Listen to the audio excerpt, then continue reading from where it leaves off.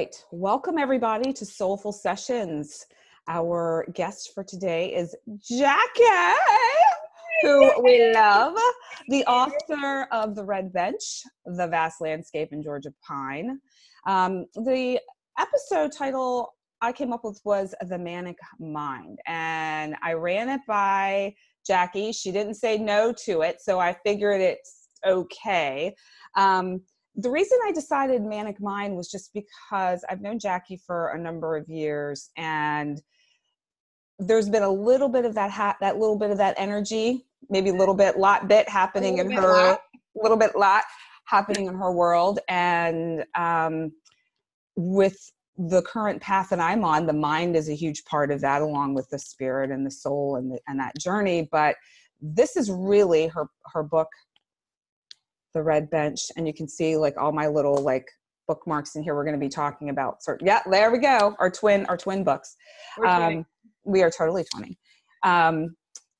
It is her journey, and it's her story, what was happening in her mind for this year of her life, and her chronicling of this to hopefully shine a spotlight on what is happening. On the outside, she may look okay, but on the inside, not as much. So I think it's a wonderful story, and I think it is beautifully written, and it is an absolutely gorgeous way to shine a spotlight on awareness around mental illness and disease, and how to support and nurture those who are struggling with it. But we'll get more into that later. So today we're talking about the magic, the mystery, and the mania of mental illness from Jackie's firsthand perspective, and also the role of spirituality on her soul's journey. So I'm going to tell you a little bit about Jackie first. She was an international model for 20 years, came back to Auburn to write books, Auburn being her hometown, and also deal with her mental illness. And this is not part of her bio, but I just know this from her personally. And you will find also in her book, she talks a lot about her mom, and her mom. She's living in her home with her mom, and there's obviously a lot of history and connection there. Family is around, and so it's a beautiful kind of time coming full circle, which we talked about before we started recording. She has been all over the place lately. So she's been on Bridge Street, Spectrum News, CNY, the Finger Lakes Radio Morning News, The Citizen, and she'll be doing tons of interviews, I know. She's also been featured on numerous websites and publications. I don't even have a list of all of them. There's so many. So definitely look her up, check her out. I have all the links for all of her books available on Amazon. I will also put a link to her website if you want to read more about her and read her blog posts, which are also beautiful. It also gives you a little bit more info about where you might be able to see her on TV and maybe radio shows, that sort of thing. And I normally ask what everyone's sun, moon, and rising signs are. And she wasn't sure. So I'm going to look that up, and I'm going to put it in the show notes, and then she can figure it out later. She did know, but she forgot. So we'll give her a pass. She's been busy writing. But we do know she's in Aries. So we'll start there. Here's one thing we didn't talk about, and one of the questions I'm going to ask you now, and then I'll put it in the show notes. What are you known for saying? Is there something that if I were to ask, well, we have mutual best friend. If I were to ask her, what would she say? Probably it would be a curse word, something disgusting. You can say it. This is maybe. Or don't be an asshole. That's kind of my motto in life. Like, just don't be an asshole. Okay, that's awesome. I like that. All right, I will put that. I'm going to put that in the show notes. I'm going to write that down now. Don't be an asshole. I might have to use that myself. Right? Yeah, it is. Duh. Yeah, it's very straight to the point. There's no confusion there. They seem to be everywhere. Yes. But we are raising the vibration with our conversation today. So that's good. All right. So my first question is how I start every episode. Tell us about a recent experience that lit you up when you just knew that your soul was talking to you. Oh my gosh, that's easy. In the sense that if I'm anywhere near water, I went to Eleuthera. My friends have a house there, and I was on the beach, and I walked every morning. And I was just, looking at the ocean and going in the water, and I just felt completely connected and perfectly happy with where I was at that moment. And I knew that my soul was content. And, we're always striving to find that, but I've been very mindful this year. My theme is radical acceptance. So I've been trying to put a lot of effort into finding those little moments. And when my, great nieces and nephews come and they jump in the pool and it's 60 degrees and they're freezing, it's funny. It makes me laugh. That lights my soul up too. It doesn't have to be a huge trip. Yeah. So it can be any little thing. That's awesome. So water for you is very, very healing and very much a part of you. So that's interesting considering you're a fire sign. So I wonder, now I'm going to really need to know what your moon and rising are. I need to dunk my head. The water to shut it off. Just wonder, I need to submerge.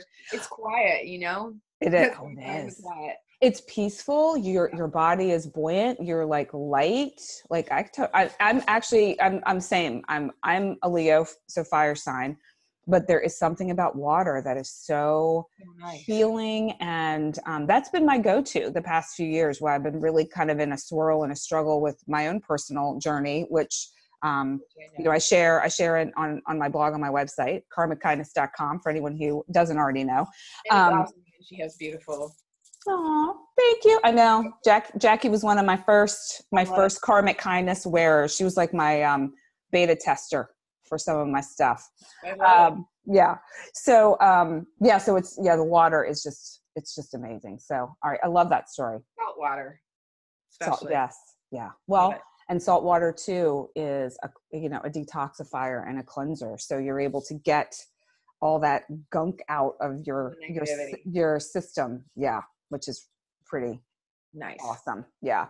So, all right. So I'm going to jump into the spirituality portion before we get into the meat and bones of the red bench and your journey there. So just a little backstory for the listeners. Jackie and I have a mutual friend. It's a gal that I grew up with. She and I have known each other since first grade, best friends. It's one of those stories that most people are like, I can't believe you two are still friends to this day. So it's been 40 plus years of friendship, and we even lived together for a while and we didn't kill each other. It's amazing. And I ended up taking a different path in my young adulthood, which I've been sharing a lot about in my blogs recently, or blog posts recently rather. And Jackie and our friend met in the modeling world, and they became fast friends. And I know that for our mutual friend, Jackie was she was a guidepost for her. She was showing her the ropes. Like when they met in Europe, and our friend Kara did not know what the fuck she was doing, and she was trying to navigate, and she was making some stupid choices, which you would do because you're young and naive and you don't know. Horrible business. Yeah. And Jackie kind of swooped in and was like, oh honey, and took her and really protected her, I think, in the early goings. And I think you guys have done that for each other over the years too. And so, that's a little bit of that history, and how Jackie came into my life was through this mutual friend. But Jackie has always been a very spiritual person, and our friend and I not necessarily. Kara and I were raised Catholic, and it was very structured, and this is how we do it, and there was no real wiggle room or discussion of any other type of. I don't equate Catholicism with spirituality necessarily. I think spirituality is different. Personally, that might be a topic for a discussion another time, but there is so much more to that connection with source, with spirit, with God, with the universe. And Jackie introduced Kara to a lot of that. And then Kara in turn shared it with me. And so Jackie indirectly / directly, because we've had numerous conversations, afterwards over the years, really was the Kickstarter for me having an awareness and being open to these ideas. And based on what I'm doing now, it's huge. It's oh my huge. God, what you're doing now is you've taken it leaps and bounds. It's so amazing. I'm so happy for you. I'm so proud of you. Thanks, honey. Yeah. So for me, I think it's huge. And that, so you were kind of like a teacher, if you will, for me. So I would like for you to share with everyone listening a little bit about how your spiritual journey began, and what, maybe like, what are the top 2 tools, modalities, rituals, whatever feels good to you. What things do you like to do, to really like foster that sense of connection? So 2-part question. Yeah. How did you start? And then what do you tend to go to when you're looking to connect? Got it. I want to thank you for that. I think that that's really, I didn't even know that I was doing that. It's just amazing that I was able to, because Kara and you have both been the same for me in a way that, like, opening spirituality and doors for me that I didn't know were closed. So I thought about this question a lot, because I know it's a big part of your life right now. And I grew up Catholic, like you guys did. And that faith, I think the basis of the faith it sort of stayed with me. But then I went into the modeling world, and I was young, and I started studying Taoism and Buddhism, and I have thousands of Buddhas, and like I was really interested in reading Marianne Williamson and Louise Hayes and just sort of Joseph Campbell, and trying to find my way into that world and really studying it, like immersing myself into yoga. I do meditate. I don't love it. It's not one of my favorite things to do. We've talked about that. But like, really just, okay, I know I feel better when I'm in my true authentic self. And what I learned in the last few years, especially with this illness, is my spirituality is what keeps me alive. And just having the basis of, there's something bigger than me, bigger than this, and the belief that it's going to all be okay. I stopped trying to find the answers in like little tiny places, because I think spirituality has to live inside of you. So for me, what I'm working on now, because it's always, you're always working on it, but instead of looking outwards for, ways to incorporate it into my life, I'm sort of looking inwards, saying, okay, you're thinking about tomorrow, and I'm always thousands of steps ahead of where I should be. The manic mind, it's like never quiet. So if I can find those moments where I'm just quiet, that's my spirituality. So I think mindfulness is one of the modalities that I'm really working on hard. And exercise, whether it's yoga or something that gets me out of my head, that allows me to just be, if I was swimming every day, if I lived on a beach, that's where I would be, in the water. And I really, being raised Catholic, I think we tend to go, oh, it was gross, it was stupid, it was awful, I don't go to church, I'm the same, I feel that way. But when something really bad happens, or something very tragic is happening, I still pray. And that's another thing that I do. And no matter how you pray, whether it's to a god, or whether it's to Ganesh or Buddha, or I don't care, the flowers outside, whatever it is, you have to have that faith, especially today in this world, because it's, is it a manic world. It is. Mine. So absolutely. Well, let me ask you a question. So mindfulness, that's a word that's tossed around a lot. So what does mindfulness mean to you? Mindfulness to me means a present moment awareness, being fully present in each moment. So what does it mean to you? Well, it's different for me because my mind works a little bit different than most people's. I fluctuate between rapid cycling, so I'm always up or down. So mindfulness for me is more about stopping the negative talk, stopping the noise, trying to just be in the moment, absolutely, but also like, it's not that important, like it's not that heavy, it's stuff is happening all around you that's so much worse. Just try to remember that. And I mean, obviously my mindfulness is like, shut up. Okay, you're depressed today. What are you going to do to get yourself back to a balance? Yeah. So for you, it's more of a, Balance. it's a process. So for me, I just go, okay, let's just tap into my senses. Let me just take in what's going on. Let me appreciate this moment. For you, it's like, okay, what's going on here? I mean, I noticed you sighed. So there may be a little bit of like release of whatever is getting caught or stirred up, and Right. then processing it in whatever way makes sense, depending on what's happening in your head. Is that Exactly. And I okay? think absolutely that's spot on. But I think being an empath, I'm an empath, you're hit all the time. You Yeah. know, you have to find ways to not let that get you, you know, and I mean, you have to find pleasurable things to do to shut off. And yes, it's more challenging for me because I wake up and I'm, you know, either in a state of fear or terror, anxiety, or I don't know what's going to happen. So I'm always fighting with my mind Right. Right. to be quiet.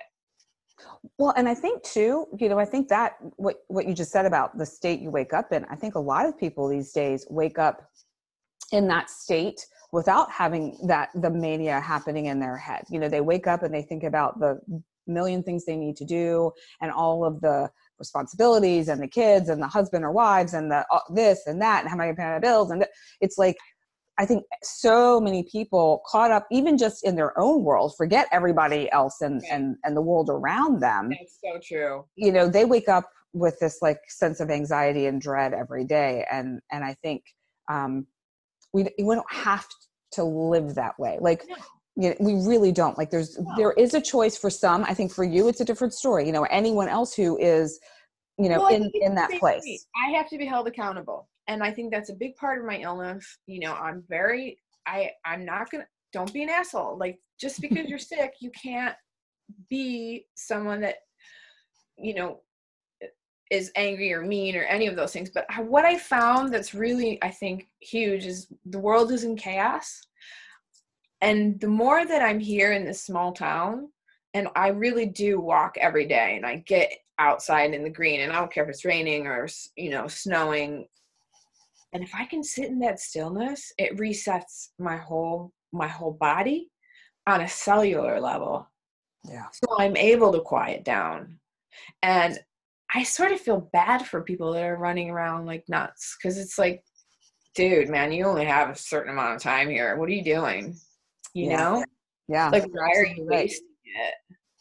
Yeah. And I think that speaks to something you said earlier about balance, having that balance in your life. I think that's something we as a society, especially in the United States, don't tend to have. Europe has it fairly figured out. However, like I think they may lean in some areas of Europe No, to that's more, great. I mean, yeah. more towards the relax and not so, like I know I was trying to book a trip to book some train tickets and things in Spain, and they were never available. I'm like, I don't know how these people ever get anything done. Like, I mean, hey, I had a blast there, and I was like, I could totally live this lifestyle, but as an American or Canadian or so, we try to get something done and we're like, what the hell? Do these people ever work? It's crazy. We're like, boom, boom, boom. We got to do it fast. Yeah. But that's one of the things too that I think living in Europe, and I think Kara too, we had that experience of where you went to the market every day. You didn't go to Walmart. Right. You had these like moments where it was like, oh, you need to work for a week. You can go to the sea and then come back and work. Obviously, it was a privileged life. I'm not going to lie. We were spoiled. And I understand that people have to work, but there's so many people out there that are running around like angry and, even the road rage, whatever. And right. I don't know. If you can find the healthy balance, that's what it's all about. It is. And this is an upcoming blog post that it actually just occurred to me this moment, so that's what I'm saying it will be, because I haven't written it because I just thought of it, is micro moments. Like, why not have micro moments throughout the day where you just take a moment? I can tell you right now on my phone, I have 4 alarms set. They're silent, so it doesn't necessarily disturb anyone if I'm out or whatever, but it pops up on my phone. And if I don't see it that moment, when I pick up my phone again, I will see it. And they're little reminders for me. My big one for this year is patience. And I think that is something that a lot of people, at least in my circle of friends and acquaintances, right, are having a bit of a challenge with, is patience. So it's a reminder. I also have one that says, I love you. And it's just a reminder that I love myself. I don't need, of course, I want others to love me. I want my family and my friends. And, yeah, I love you too. But, what really matters is the love of self. And I think your book, I think The Red Bench, is a physical symbol of the love that you had for yourself during that year. I think it's a tool too, so I wanted it to be a tool that you could go back to. And right. Well, so let's talk about that. I think this is a good segue to kind of switch gears to the book. So The Red Bench is your story in 1 year of time, where you wrote every day, and you're sharing the thoughts in your head intermingled with what was actually happening during that time in your life. And as the reader, it was fascinating. And the way you would transition from like what was going on in your physical outer reality and then your inner reality, they were so interconnected and intertwined that there were times I'm like, wait a minute, is this really happening, or is this happening in her mind?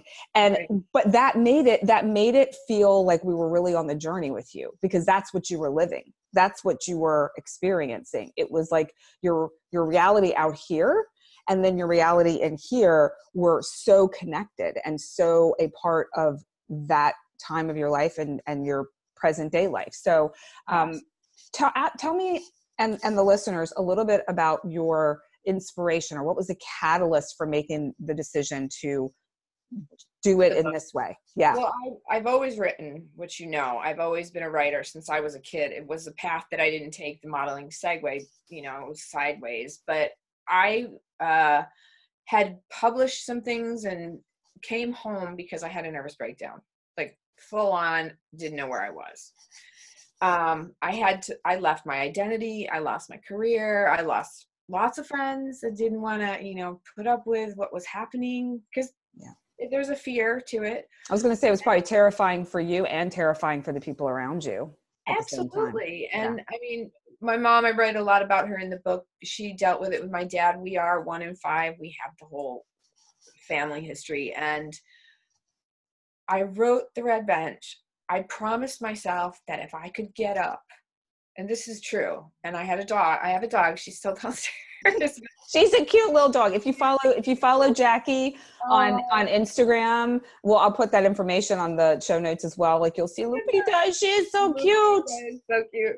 She's blind in one eye, but she sees everything. So I said to myself, if I can get up with this dog and go for a walk, just go, like, it's not very far. It's 10 minutes. And that was like an accomplishment for the day.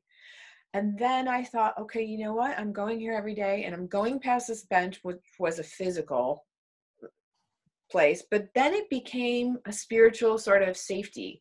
It became my like cocoon of safety. And I said, okay, I'm going to write every day, because maybe I can stay alive. Because honestly, I mean, I've talked a lot lately about, in interviews, and people are coming away with the fact that they think I'm doing great, but I'm still in this place, and suicide is in my back pocket. And so for me, fighting every day and writing the book, it was a way to not kill myself, honestly, and to say, no, wait a minute. I'm going to find, because I'm stubborn and I'm tenacious, and I don't know if that's the Aries or the sun and the moon and whatever, but I thought I really wanted the reader to be immersed, like you said, in what it feels like, because I don't think I've read anything that has been able to do that. And so that's like the biggest compliment for me. I mean, obviously I don't want people to sob and stuff, but that's what's happening. It's like, it's creating this place where people feel okay to talk about it. And I thought, I waited 10 years, Amalia, to release it, because I wasn't stable enough. I wrote The Vast Landscape and I wrote Georgia Pine. And I love those 2 books, but I thought, I went to the beach, like I said, in January, and I said, now it's time. I listened to my instinct, my gut, my spirituality. It's time to release this book and put it out in the world. And wherever it goes now, it's for the reader. It's my gift, it's what I'm going to leave behind, because I'm not going to beat this illness. But hopefully I can go out with a shred of dignity or a big bang, one or the other. Not in a bad way bang, but like just, Like sparkly, colorful fireworks bring people sprinkles. joy. Sprinkles. Yes. There you go. There you go. Well, I will say this, and I don't know if this is true or if this is my perception, but when I was reading the book, because I know you personally, like I could see all of the different facets of your day-to-day life. And also because I've read your other two books, I felt there was a lot of the vast landscape vibe and energy in one of the places, your happy place, your beach house, where you're there with Sadie, which is your dog in your mind. And I don't know. So I guess for me and those who have read The Vast Landscape, in addition to The Red Bench, was the Vast Landscape part of that? Well, what I did with The Vast Landscape in Georgia Pine is I took passages from The Red Bench and I added them in to the story. So you really caught that. Not a lot of people have caught that. And I didn't know that I was ever going to publish The Red Bench. That was like, because it's 5 years since I published Georgia Pine. Yeah, and it's been a while. I thought, no, let me put this little piece in here. So it's really kind of, The Red Bench is the first, but it's the full circle of the three stories. And it took me the courage, because the first book, The Vast Landscape, was my story, and Kara's in there, and a version of her, not her real self. But I took part of it, and then in the middle I started going, wait a minute, I need to make this up. Like, let's give her a happy life. I wasn't ready for what was going to come, and I needed to be strong enough to help people. Really. Well, and you followed your intuition, you followed your gut instinct, and you didn't force it. You waited until it felt right, and I think now it's the perfect time, the absolute perfect time. I hope you enjoyed part 1 of a 2-part captivating conversation with Jackie Chaffa, the amazing author of The Red Bench, The Vast Landscape, and Georgia Pine. All of those books can be purchased on Amazon. You can also find more about Jackie and her other works on her website, JackieChaffa.com. That's JackieCioffa.com. And I hope you will join me next time for part 2 of Soulful Sessions, Captivating Conversations with Jackie Chaffa.